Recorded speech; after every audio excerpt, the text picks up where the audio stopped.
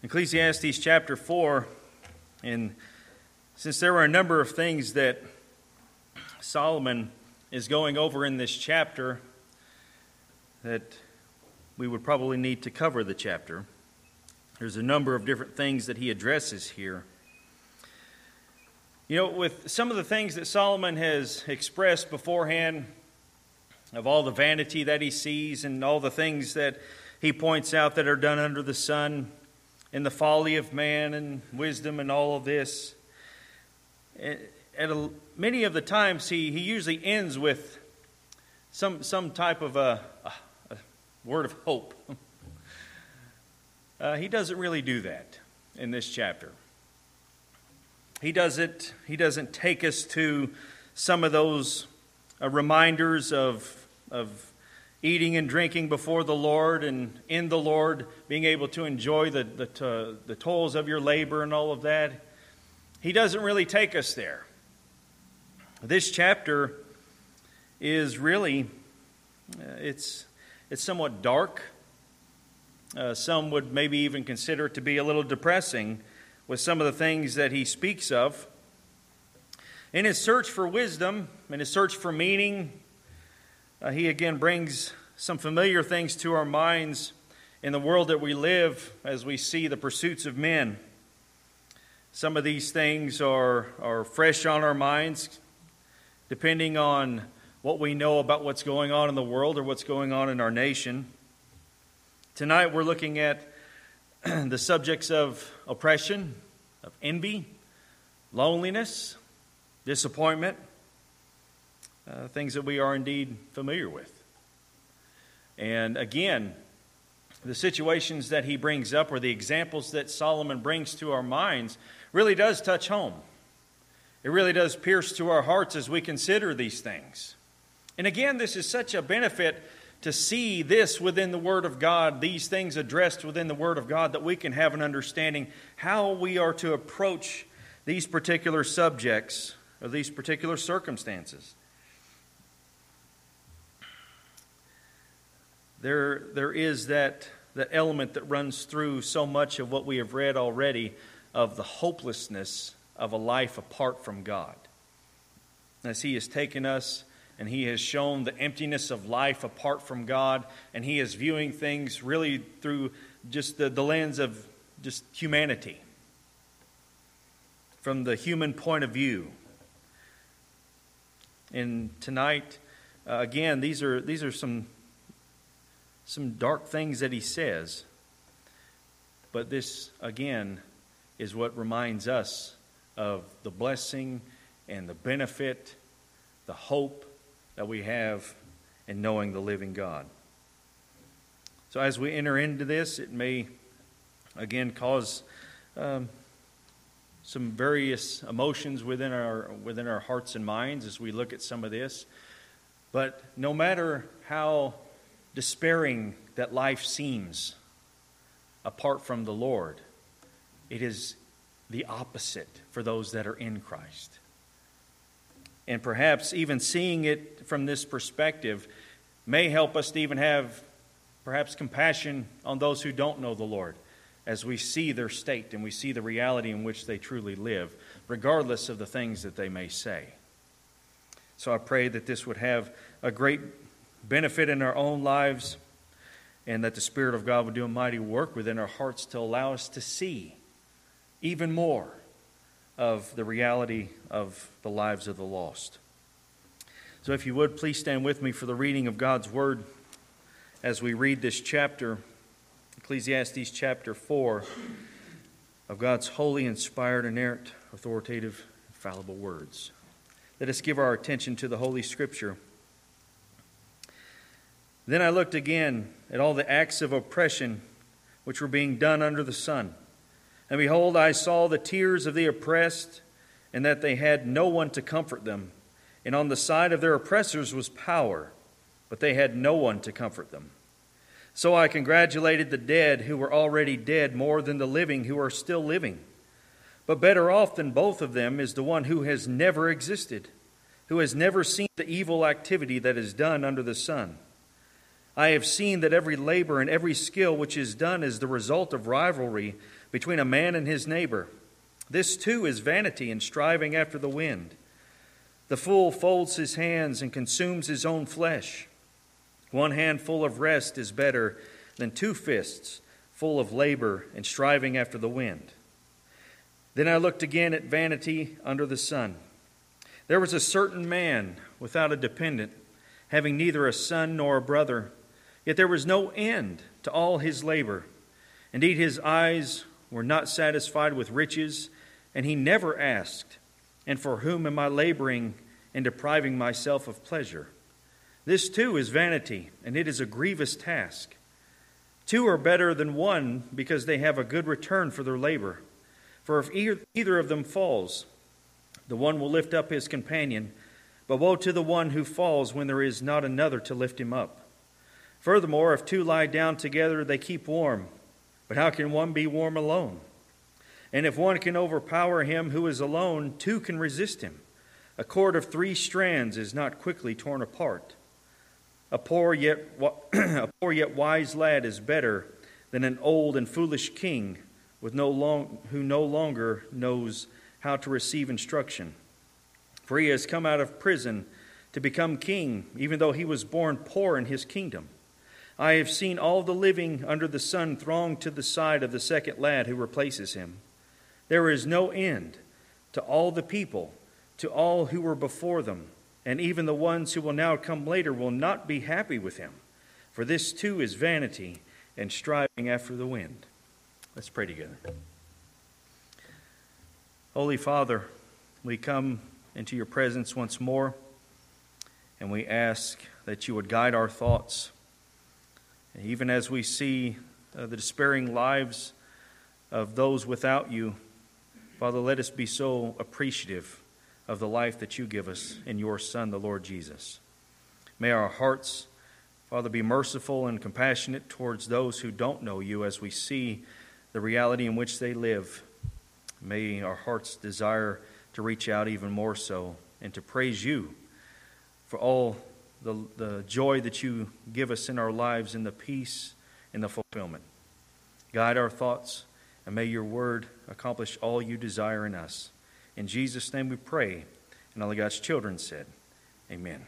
Please be seated.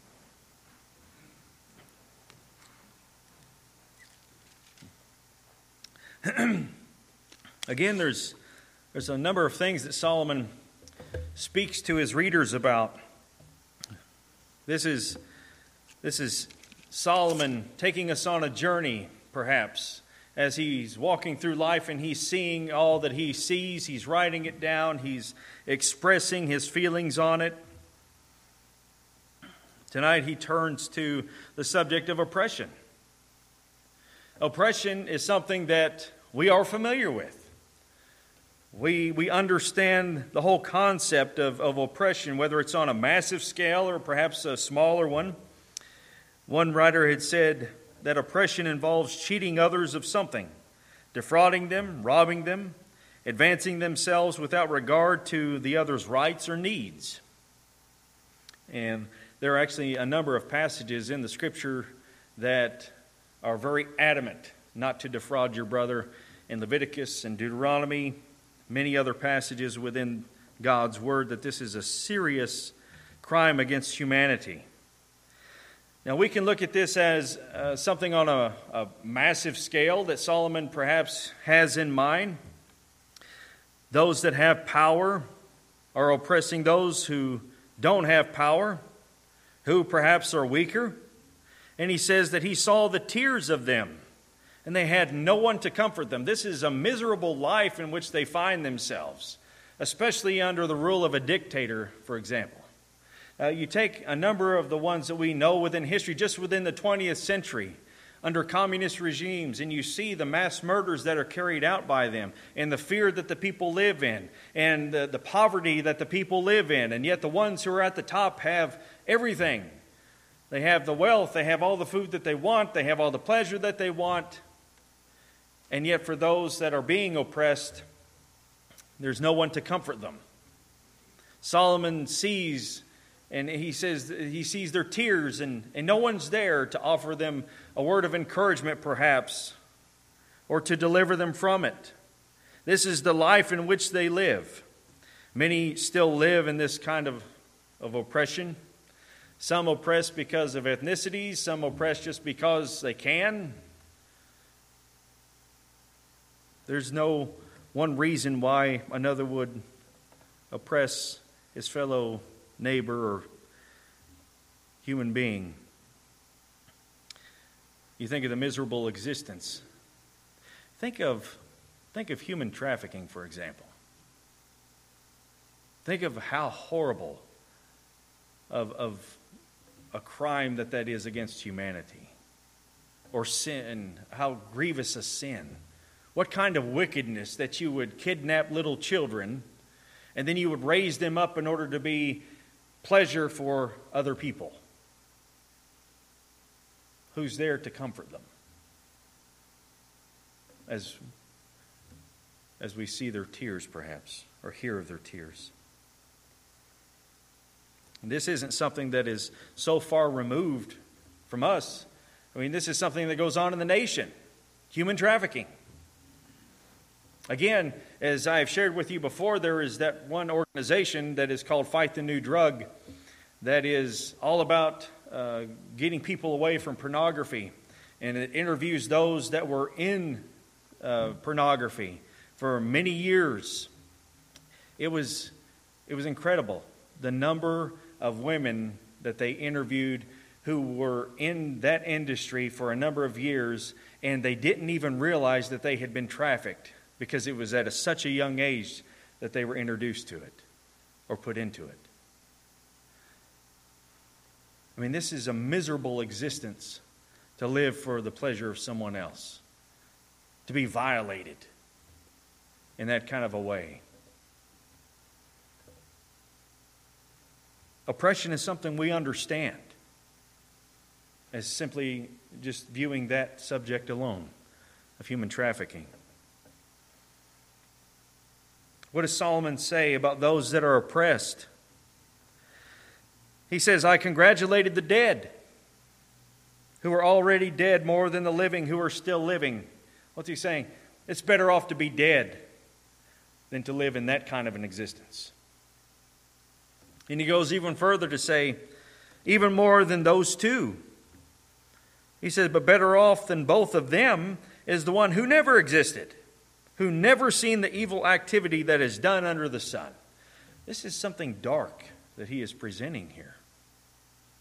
He's saying it's better to have never even existed than to live and either know about this kind of oppression or to have experienced this kind of oppression. That is very despairing. I congratulated the dead. You're better off. You're better off being dead than living in that kind of a situation. That's what he says. And again, as he's moving through a lot of these things, there's not really any end note here that he ends on a joyful note, rather. But the question does come. I mean, what are we to think of this? What are we to think of this kind of oppression that goes on within the world, not just with human trafficking, but with dictators? And they're always going to be there. There's always going to be oppression. How are we to view it? What are we to think of it? Do we think of it as just meaningless? It's a necessary evil that just happens to be within the world? How do you get rid of it? What do you do? Human trafficking is something that many are trying to fight against, but they're still there.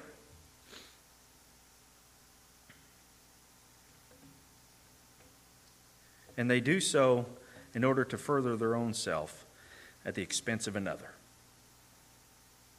Where they can get rich, get what they want at the expense of someone else. That's a miserable time, a despairing existence. What's the point of it all? And he ends on that dark note. It's better not to have existed. Job says similar words. Elijah says something somewhat similar in the sense that he just says, "Oh Lord, take my life now." It's better off to be dead than to live.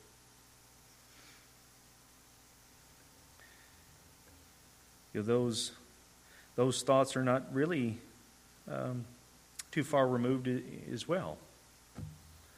Have you ever had thoughts like that? It's better off to just be dead than to live and to continue in your toil and your pain and your suffering. We'll come back to that. But Solomon moves from that, and he says not only does he see the oppression that is in the world, but he also sees the envy. I mean, that's really what he's referring to there in verses 4 to 6. He's talking about envy. I have seen that every labor and every skill which is done is the result of rivalry between a man and his neighbor. And this is vanity, striving after the wind. Envy is, again, these are familiar things. These are not things that we have to think very hard about.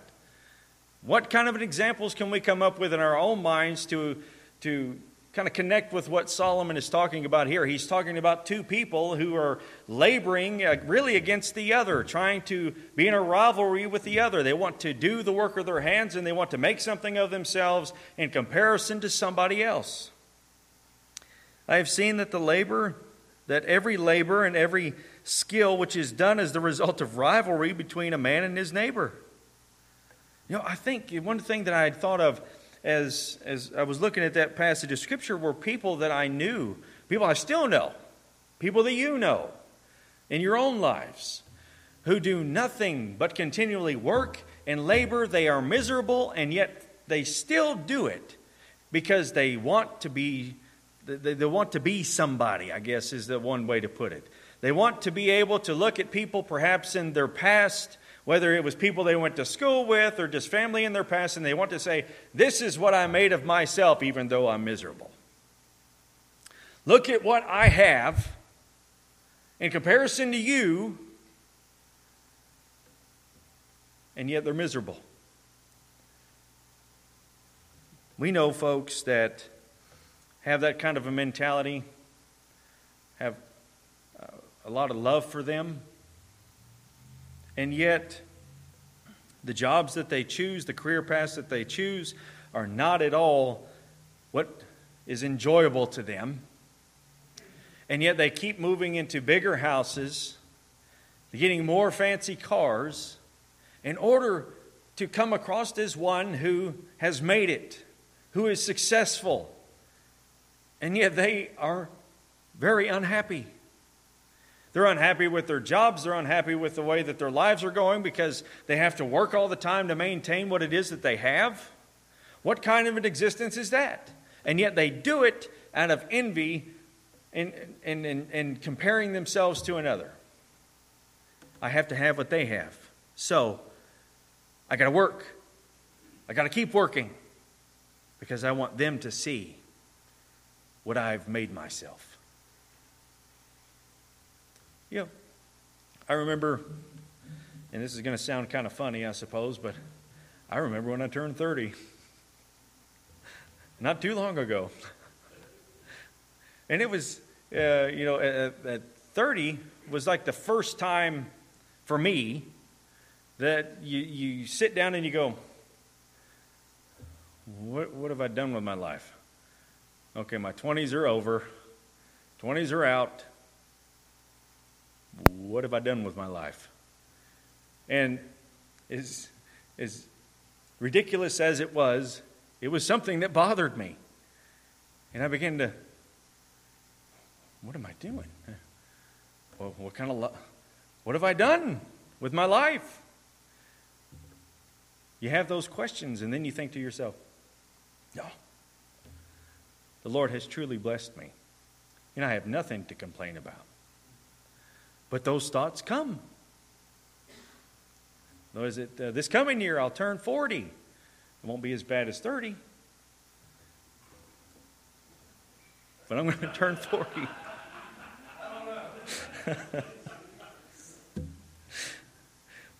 But I can say that throughout the rest of my 30s, I've not had the same thoughts that I did when I turned 30. I didn't look at other people and say, or other people that I went to school with, whether they're successful or whatever, and look at them and say, I remember you, and I didn't too much care for you then. But I'm happy for you, whatever you've made with yourself, and I'm very happy with the lot that God has given me. And I can honestly say that throughout my 30s, so far, that's been my mentality. It doesn't bother me as it once did to say, man, I wish I had maybe that house, or I had that kind of a car, or we had this kind of financial situation or whatever. It's just not like that as those thoughts were when I first turned 30. But why do people do that? It's out of envy. Why do you want to keep working a job that you don't like in order to maintain this big house and these fancy cars? It's not for the enjoyment of it, obviously, so why do you do it? Because you have to either prove yourself to somebody else to be in their particular class of people, or to let other people know of the success that you have. But what does he say? It's vanity. And it's striving after the wind. There's nothing in it. There's nothing of value really in having those things. But yet we seek after them. And you actually have two extremes here. Not only do you have those that will work and work and work and work and work in order to have all of this fancy stuff, then you have the other extreme in which people don't do anything. And this is vanity. This is striving after the wind. He's talking about the fool who folds his hands and consumes his own flesh. He doesn't do anything. This is similar language that Solomon uses as well. In Proverbs chapter 6, verses 10 and 11, he says, a little sleep, a little slumber, a little folding of the hands to rest. Your poverty will come in like a vagabond, and your need like an armed man. He's talking about the lazy, ones who won't do anything. So there's two extremes that he speaks of here. Those that want to work and those that don't. I was listening to Alistair Begg, and he had brought up a scenario of a dad who goes into his son's room, and he's telling his son, you know, you're never going to get anywhere in life if you keep doing this and you keep doing this. And you have the son who's sitting there with his long hair listening to his music, and he's like, I don't want to be like you. I don't want to do the things that you do. I don't want to have the job that you do, and would rather do nothing. Made me think of a Twisted Sister video, but very similar to that. But you have two extremes. One who doesn't want any of that. He doesn't want anything out of life, really. Would rather be lazy and leech off of the others who won't do anything with his hands. But really verse 6, and as we even work through the rest of it, really verse 6 is where we come back. What is the goal? What is it that we should be striving for? And he says in verse 6, one hand full of rest is better than two fists full of labor and striving after the wind. I can have two fists full of everything, and it takes all my labor, everything in me to keep it going, to have it. Or I can have one hand full of peace of mind and rest, tranquility. What is it that should be the goal? You can have all of these other things and be miserable, or you can be content with what you do have and have tranquility of mind. What is it you're striving for? So he talks about oppression, he talks about envy, and he talks about loneliness. He said, then I looked again at vanity under the sun. There was a certain man without dependent, having neither a son nor a brother, yet there was no end to all his labor. Indeed, his eyes were not satisfied with riches, and he never asked, and for whom am I laboring and depriving myself of pleasure? This too is vanity, and it is a grievous task. Now he's giving a scenario of a man who is so self-centered. He doesn't have anybody.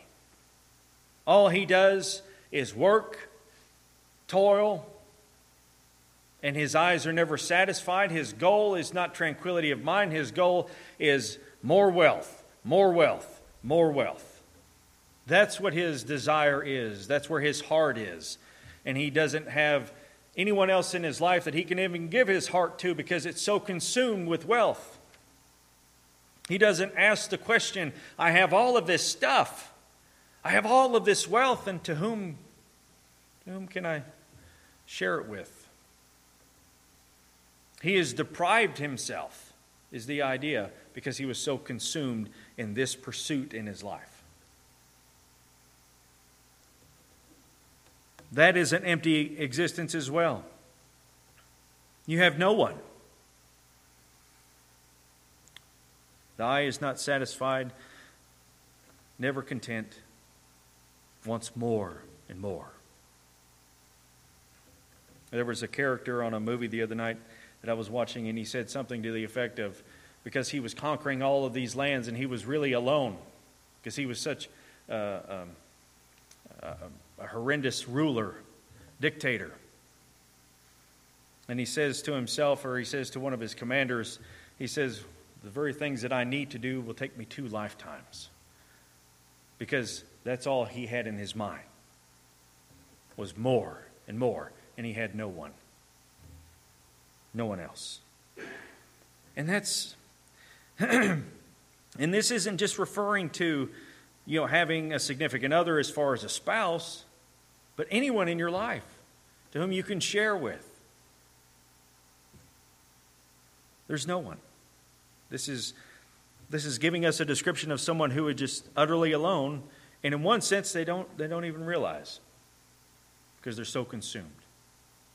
Imagine going through life that you're so self-centered with everything that you're doing that you have no one.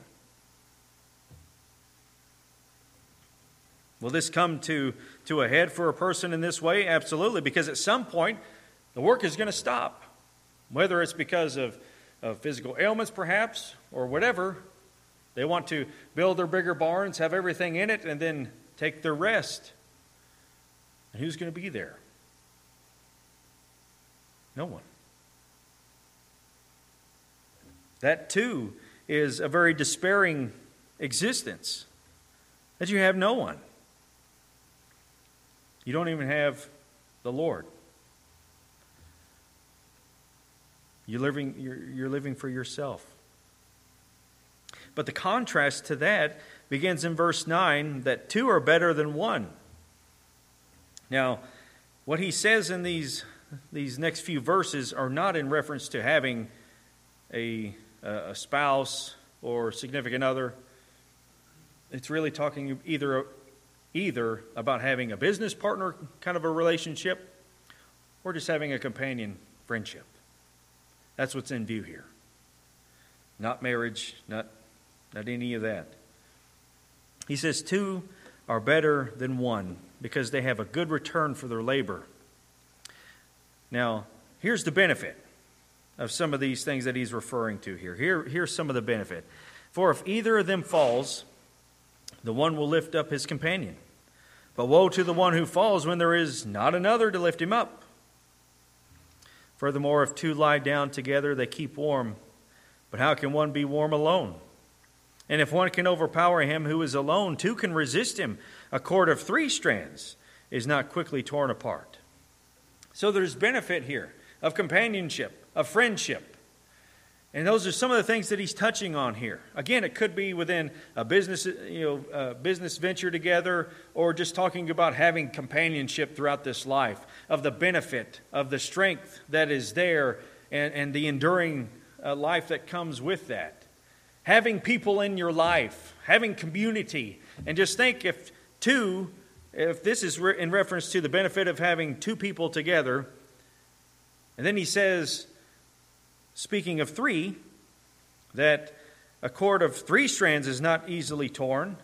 Think of a community of people that are there with you, to go through life with you, to help you through this life. No man, that's the thing about the Christian faith, is that no man is an island unto himself. That is not the intent. And that's a sad reality too that we see, is that you have people that have the outlook perhaps, or the attitude that it's just me and Jesus.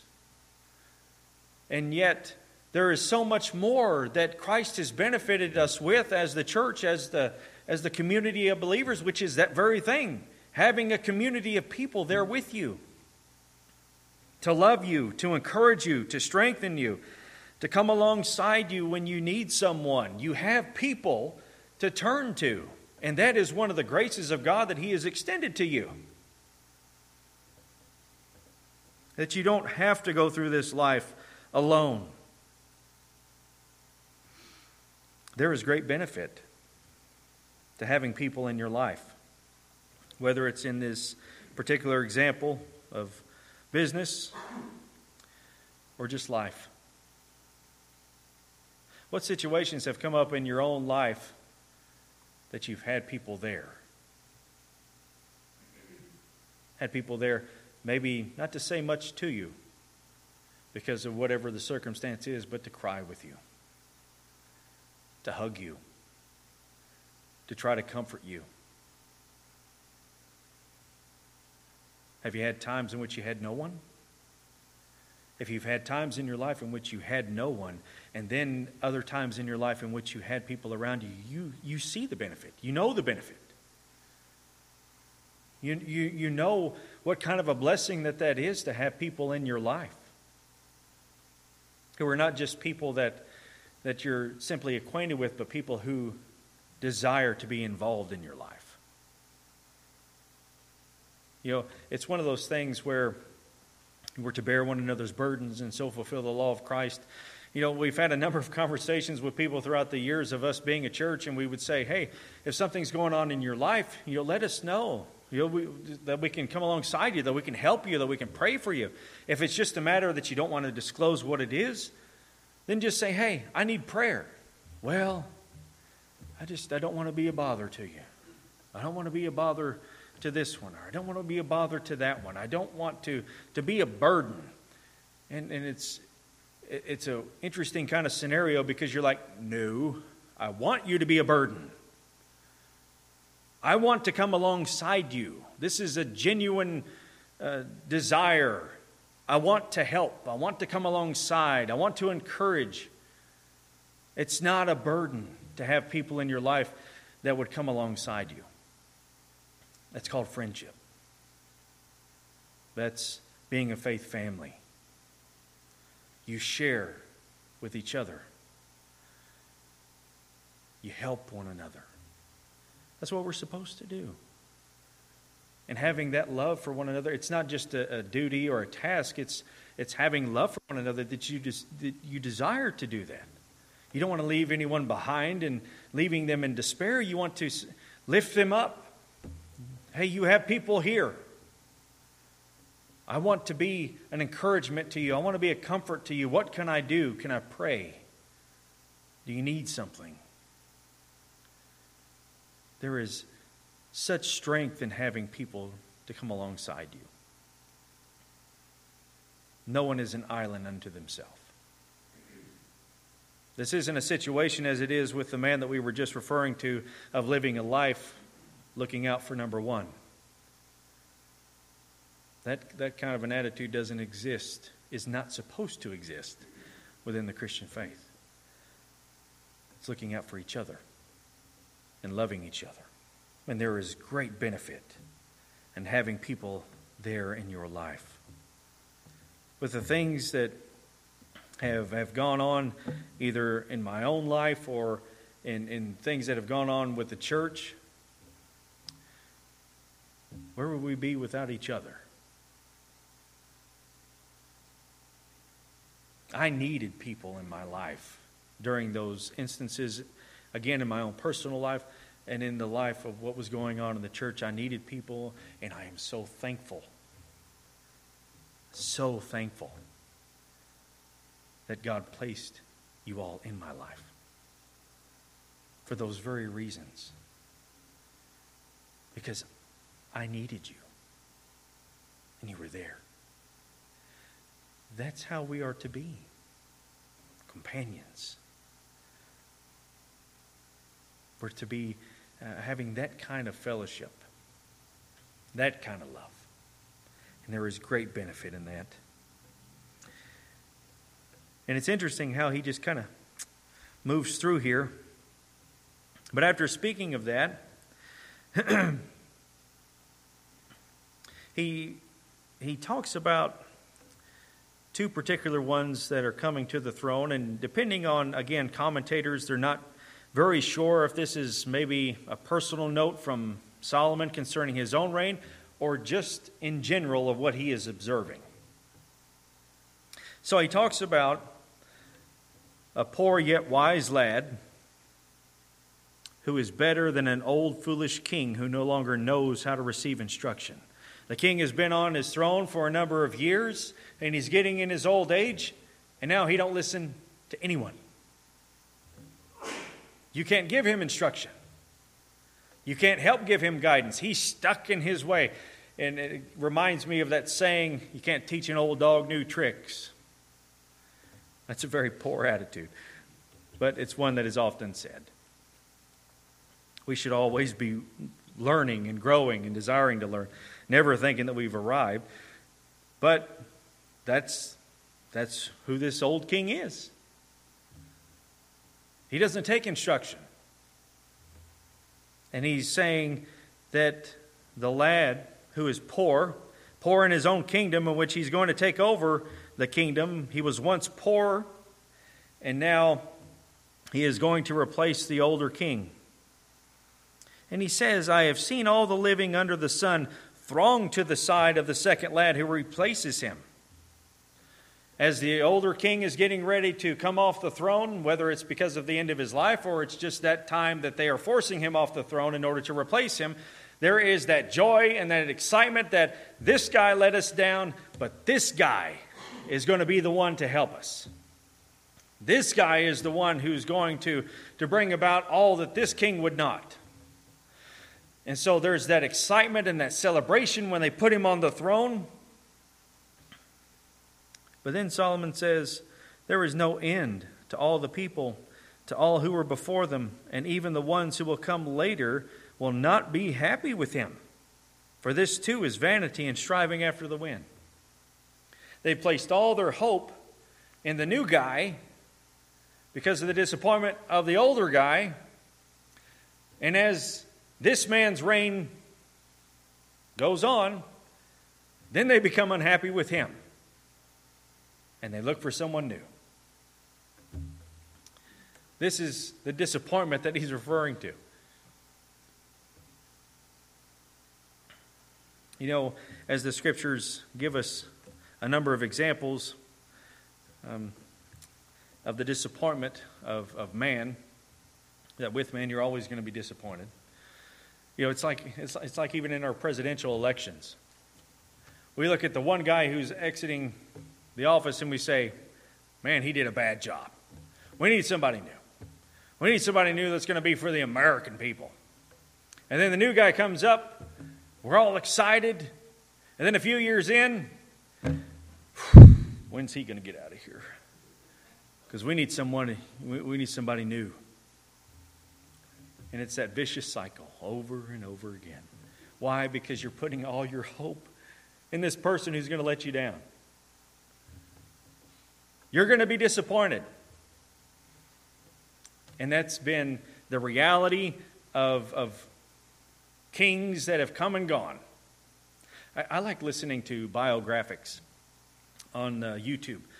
Every time I'm driving, I usually get on YouTube, not while driving, but before I begin to drive, I get on YouTube, or I have my son to do it if he's with me, and we will listen to biographics. And so this one particular man who has a British accent, so you can listen to him all day, he brings up a number of people throughout history, and he talks about their life, and he was talking about Caligula.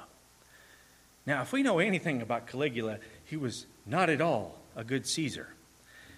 But since he had replaced Tiberius, who was before him, who was a terror to the people, everybody was excited when Caligula came to the throne.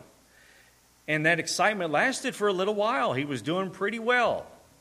And he ended up getting sick. This is the interesting thing. One thing that they seemed to have forgotten, even though Tiberius had killed this man's family, Caligula grew up with Tiberius and seen all the awful, horrendous things that he did, and even partook of the same.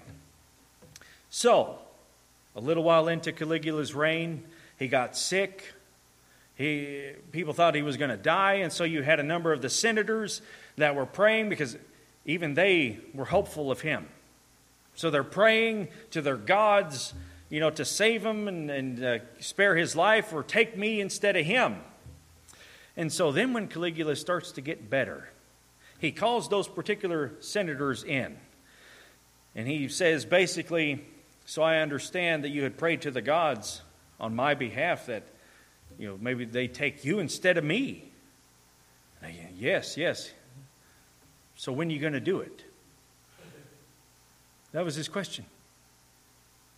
So when are you going to do it? And so he forced those men that had prayed to their gods on his behalf, forced them to commit suicide. And there began the decline. So that he only reigned, 4 years, married a sister, proclaimed himself a god, and so his Praetorian Guard ended up murdering him. But they had a lot of hope. And then that hope was dashed to pieces. And it's the same. Maybe not to that particular scale, but there's always disappointment when you put all your hope in man. So, with all the disappointments that come in life, with all the rivalries that come in life, with all the loneliness that you see, all the oppression of the wickedness, what are we to do with that? How are we to think of it? What's the point of it all? As Solomon sees all these things under the sun. Again, it really goes back to getting through life and having that tranquility of mind that he refers to in verse 6. That mind of rest can only come as a result of knowing the living God. Because a life apart from him is hopeless, it's depressing, it's despairing, it's nothing but rivalry and violence and anger and bitterness that cause you to live a life even more miserable. What is it that brings peace of mind in a world full of all of this? And it's Christ. That's why he says, my peace I leave with you, not as the world gives. He came to give a life that is joyful, more abundantly lived. This is what Christ brings to his people, that even though maybe you experience some of these very things, this isn't to say that you're not going to experience it, but in the midst of your experiencing these kind of hardships and pains and sufferings, you have that tranquility of mind, knowing the living God. And the living God providing and extending grace to you to endure whatever this is that is going on in your life. A number of those girls I was telling you about earlier that were sex trafficked, some of them converted to Christ. And now they live a life that is hopeful and joyful in him after all the horrible things that happened to them. How can that be? Because in spite of what we have occur in this life, the true and the living God is the one who gives us exactly what we need to endure and to still call upon him in faith and have confidence in him and to rejoice before him in spite of our circumstances. That is a supernatural act that God performs in His people. Apart from Him, it's a miserable life. And that's why we take so much for granted every day. We don't consider the life that is apart from the Lord. Maybe we don't think of it. Maybe we don't consider it. And honestly, this is no joke. Perhaps we can't even remember what it was like to be an unbeliever.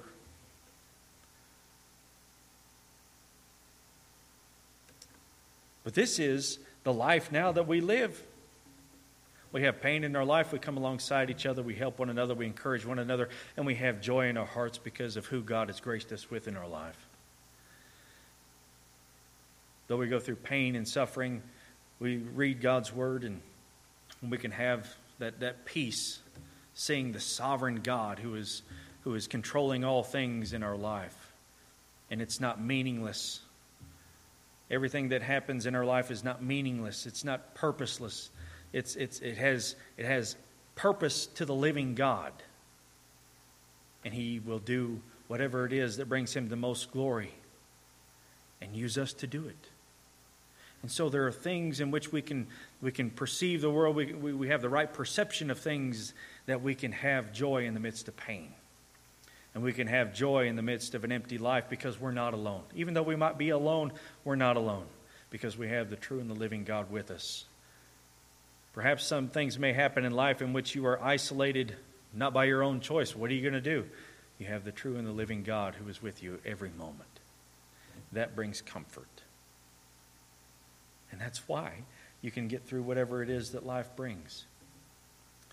Because His grace is sufficient. Therein lies our hope, and our peace, and our comfort. Solomon talks about some depressing things for sure. But as we see these things, I pray that it makes us even more appreciative of the life that we have in Christ.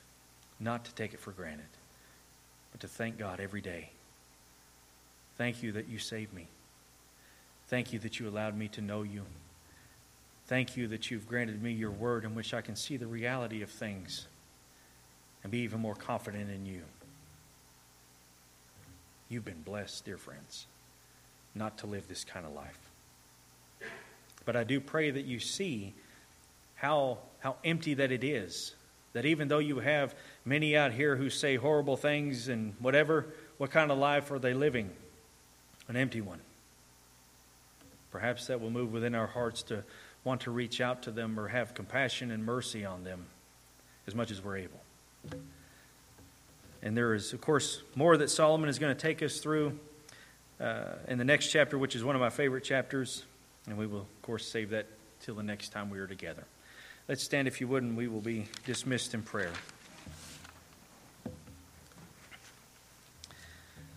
Let's pray together. Gracious God, thank you once again for all that we learn through your word. And thank you for this portion of your word. There is so many wicked things that go on in this world. But we thank you that you have delivered us from that kind of a life. That you, though we endure hardships and sufferings, Father, you give us the ability to be content, not to keep striving after something that we'll never lay hold of, but to be content in you. Thank you for that life. Thank you for that peace and that joy that Christ has provided, that Christ has gifted us with through the Spirit of God. Father, we often take for granted this life. We don't consider others, and perhaps we don't consider the blessings of each day that we have. Oh, Father, bring these things back to our remembrance. Allow us to appreciate it. Allow that gratefulness to grow in us. And may it have an effect on us to be merciful towards those that don't know you. Father, we praise you for all things that you've granted to us in your Son. We love you because you first loved us. In Jesus' name we pray. And all of God's children said, amen. Thank you for your attention. You are dismissed.